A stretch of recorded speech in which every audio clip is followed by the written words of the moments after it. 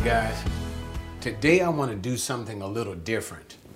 I want to talk to you in a topical sense.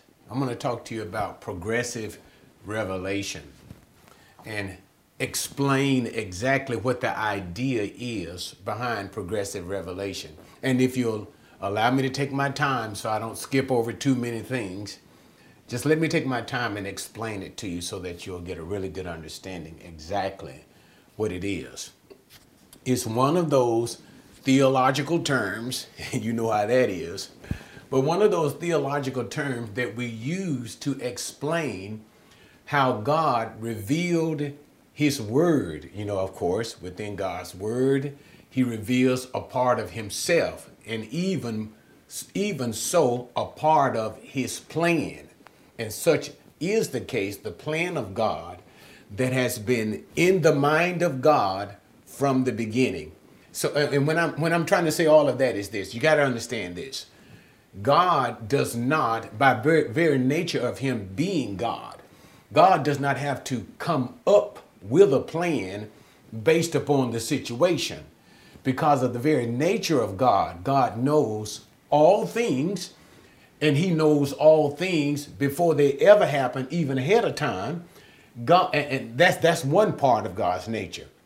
Okay, that omniscient part, knowing all things. But also working in conjunction with that is the sovereignty of God. So, and it's a beautiful concept how they merge together so wonderfully. He knows all things, but the sovereignty of God simply means he has all power. So as you kind of bring those two concepts together, knowing all things, and that brings it. We often think of the sense of predictive quality, but you cannot take away from the sovereignty of God at the same time. That is, he has the power to do what he wishes to do. All things will work according to his will. It's going to do exactly what he has planned it and stated it to do, even from the beginning. So you kind of merge those two ideas together, that omniscience of God and the sovereignty of God. And in that sense, we bring about what we call progressive revelation. Now, so let's talk about what progressive revelation is. And we're going to look at Hebrews 1, chapter 1, verses 1 and 2. And by the scriptures itself, it will give us an idea, even more complete idea of progressive revelation, okay? But in a nutshell, progressive revelation is the means by which God revealed his word, his prophetic word, his plan, his intent to mankind. We just simply call that, as Christians, we call that the Bible. The way in which God revealed his word a little bit at a time until God came upon a complete revelation of that word to give us a final package in the word, where the word is never subtracted from or added to. So the idea is, in progressive revelation, what God did was he gave us a little bit at a time, a little bit at a time. And in that revelation of the word, God was not so much concerned with chronology. That is, we know approximately about 25% of the scripture is prophecy, okay? But when you look at prophecy, God is not always concerned about then this will happen, and then when God gives another prophecy, it's in chronological order to a previous prophecy that he gave. Number one, he would speak through a number of the prophets. He would speak at different times in human history. And sometimes God will go back and forward in that particular prophecy. So we know that prophecy is not always concerned about chronology. God would say, for example, in the book of Genesis, and now it is now that's a beautiful concept.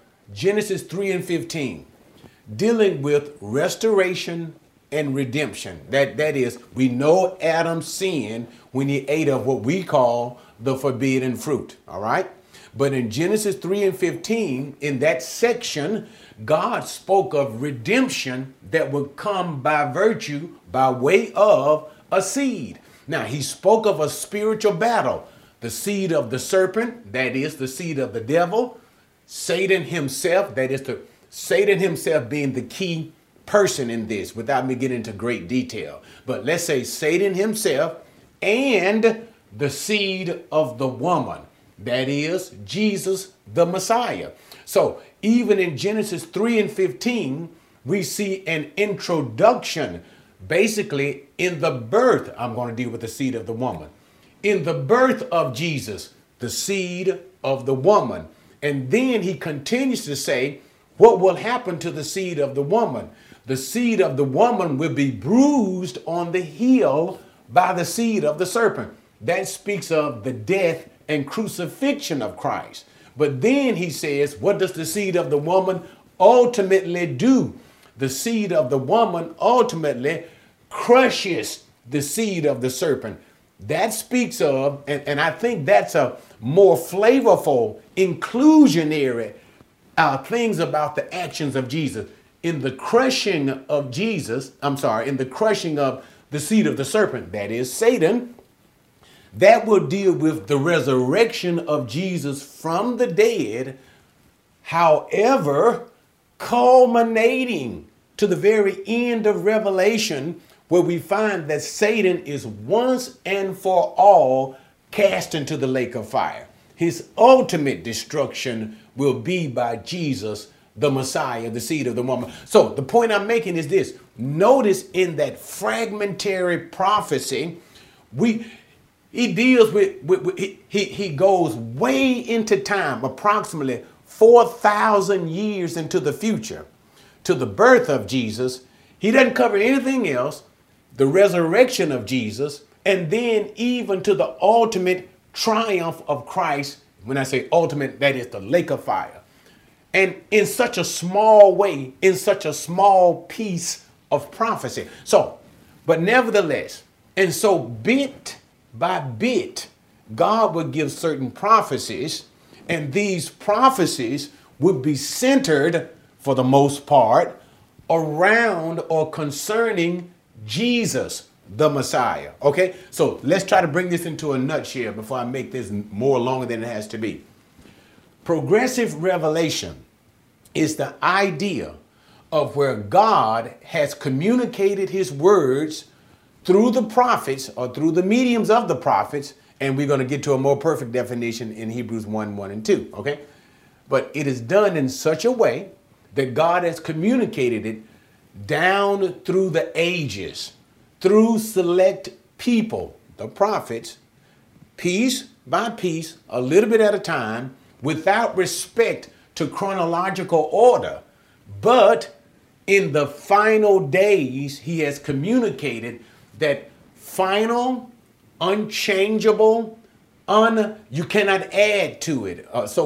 Unappended, you cannot add to the word, through Jesus the Messiah, which, since I'm already here, is why the reason we have Revelation, the very book of Revelation. And even if you look at the very beginning of Revelation, notice it is that which came from God to the Son, to the angels, to John. But the point is, it is the revelation of Jesus the Messiah. So the final word of Revelation, and I'm not talking about the book of Revelation, but the final communicated word of prophecy. Notice we're talking about what again? Progressive revelation. The final communicated word of prophecy is given through the Son. And that's the idea of progressive revelation. Now, we see that. Now let's go to Hebrews 1:1 and also verse number 2. I kind of want to talk to you about it in the Greek that is given through the Greek text. I tell you what, let's work with the Greek text today. And the reason why I want to work through the Greek text is because when we read it in English, the Greek text is a little bit different, and the English misses out on the emphasis that the Greek text is driving about progressive revelation. Now, once again, what are we talking about? Progressive revelation. But we're going to use Hebrews 1, verses 1 and 2 to give us an explanation of that. That's what we see in the scripture, okay? We see it in the scripture. But at the same time, I always like to let you guys know, whenever we're looking at a particular text in a particular book, as long as we don't go too far off to the right, the context or the intent of the writer.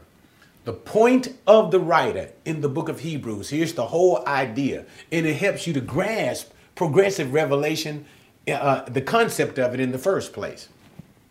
When the writer in the book of Hebrews was writing, he was writing to Jews, probably most likely second generation Jews. And I'm not going to get into all of the details behind that.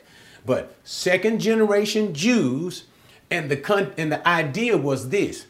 They were suffering because they were believers in Jesus as Messiah.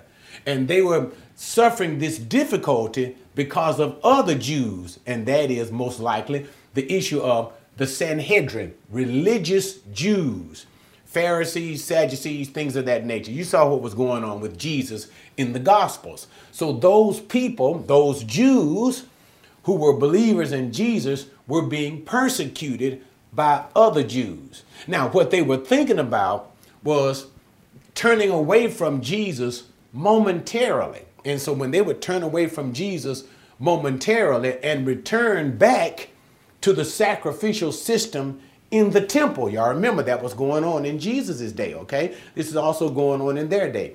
So they were thinking about, well, we'll just turn back to the sacrificial system at that time. And then once the persecution dies down, we'll return back to Jesus like we did in the first time, okay? That's the idea. But what the writer of the book of Hebrews and the writer of Hebrews, for the most part, is unknown. We really don't know precisely. Few guesses who may have written it, but we don't know exactly who wrote it. But the writer of Hebrews was writing to encourage them to remain with Jesus as Messiah. Keep believing, keep holding on to Jesus, even under this temporary time of distressing, because Jesus is far greater than the Mosaic system. Jesus is far greater than the Levitical, the Aaronic system, the Aaronic priesthood. And you have to understand about all that kind of stuff to even get the point that I'm making here. But so what he does is, as he opens in Hebrews 1 and 1, he opens, and this is basically what the idea of Hebrews is all the way about, from basically Hebrews chapter 1 up until about Hebrews chapter 10.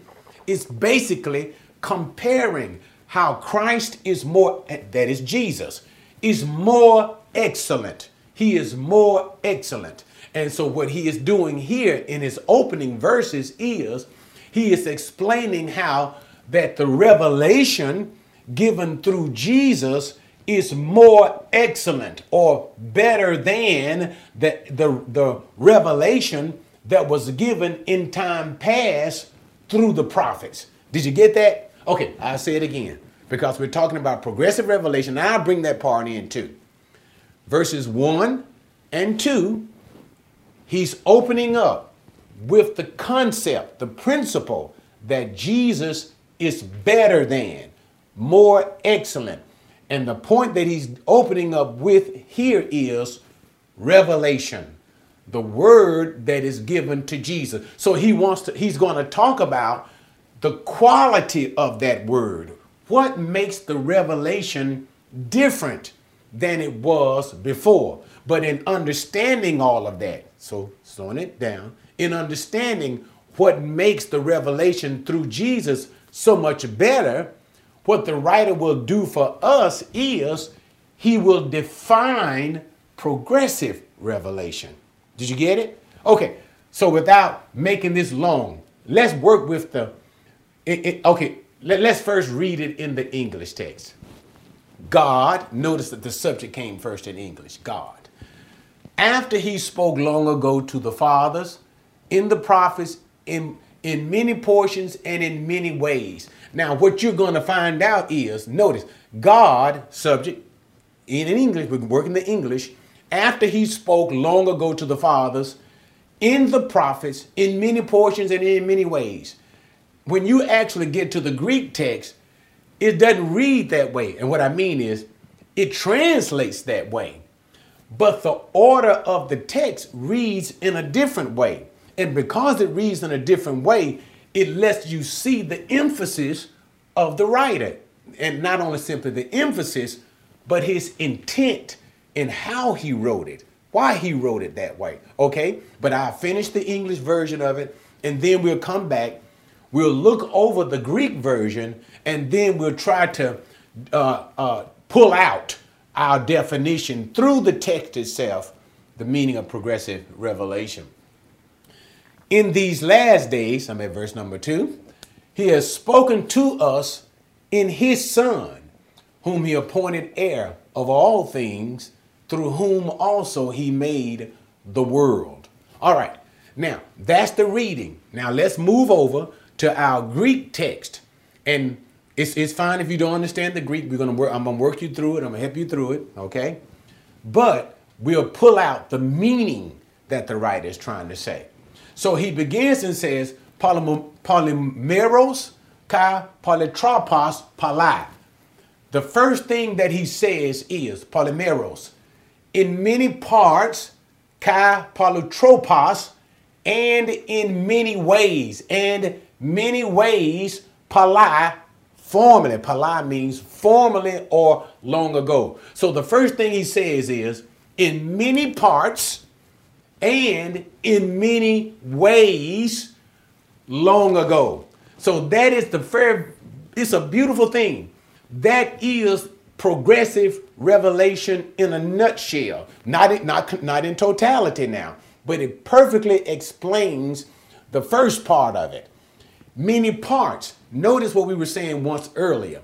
When God revealed his word, his plan, whatever, it came here. It may come in Isaiah. It may come in Jeremiah. It may come in Moses. You see in the Pentateuch, the first 5 books. It may come in all types of the prophets, but it only comes in parts. You see it in parts.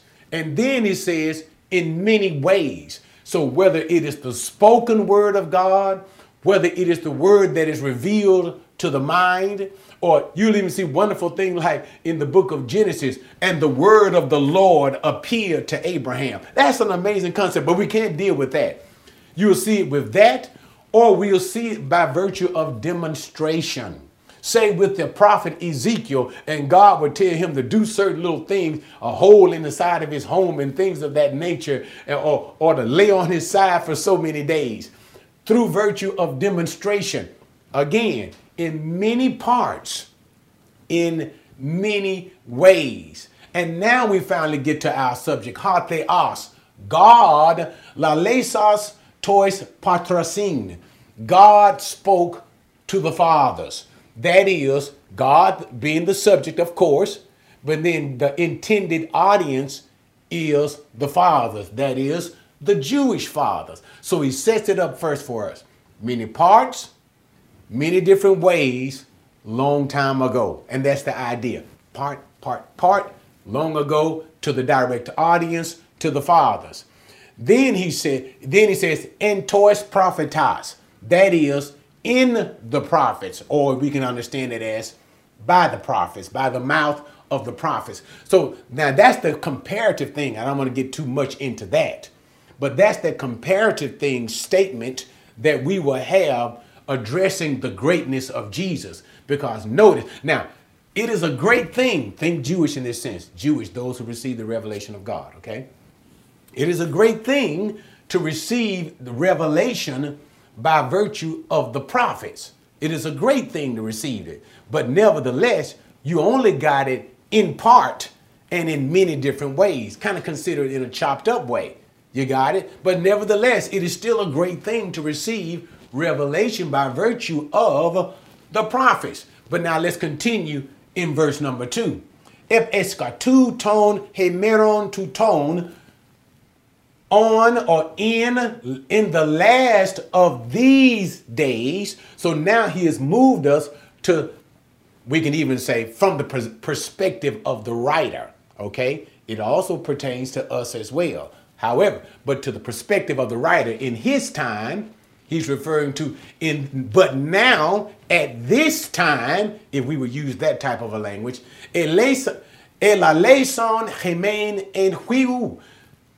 he spoke to us in a son. So now that's the elevated language that he's talking about. In other words, okay, let me explain that part. So I'm going to use stuff that's confusing. Now the audience is different. At one time, he used the prophets, wonderful, to speak to the fathers, great, in many portions, many ways, long ago. Nothing chronological. Bop, bop, bop, bop, bop. Now, here's the distinction. Not in the past, but now we are enjoying even greater benefits because the same God is now speaking to us, but no longer in the prophets. But he has spoken to us through a unique one, and that is a son. Now, you'll see in the English part, it says his son, but actually the word his is not in the Greek text. They should have italicized that. But nevertheless, the point is that notice where God once spoke through a prophet, good, now he speaks in a son, even better, elevated language. Okay? Then it says, through whom, Han ethekon kleronimon ponton. That is, whom he put or appointed. Idea is whom he made, whom he appointed heir of all things. That's the idea. Whom he appointed heir of all things. Again, elevated language. A prophet, great. But a prophet is only a spokesman of God. But Jesus is different. This one, whom this revelation comes from, he's not simply a spokesman. He is the heir. He is the heir of what? He is the heir of all things. And then the final construction we want to deal with is di hu ka epoison tus aonas. Through whom also, or even, through whom also he made, that is, God made, tus aonas. And aonas. Now, in the English it says, through whom also he made the world. But now this is just not a good translation whatsoever. Because first of all, it's in the plural, tus aonas. And aonas means age. The idea is through whom also he made the ages. Okay, I'm slowing it down so I don't get too excited. Once again, notice it brings in, okay, what does it say? What does it say? This son not only is a vehicle of revelation, that is Jesus, but this son is also one who is involved in creation. You see it now? Through whom, this is John chapter 1. All right, this is John chapter 1, whom God made all things through the Son. This is bringing in that same idea. Also, again, the greatness of Jesus. Prophets, God ain't made nothing through them like that. But through Jesus, God made the ages. Now, what I want you to understand about that is this, and I think I'm kind of deterring a little bit off of the progressive revelation. But since I'm here, allow me to talk about it. Through whom he made the ages. This speaks of power and sovereignty because it's talking about how God has made all things in accordance to his will. Everything will work according to a predetermined outcome of God. So it's not just the world itself dealing with the material universe. That's how it's kind of translated here in the NASB in the English version. It looks at the world, or the idea may be the universe, okay? Which term it would have used cosmos, but it didn't use the term cosmos here. It used aonos, which means the ages to come. The first, okay, make you understand, age.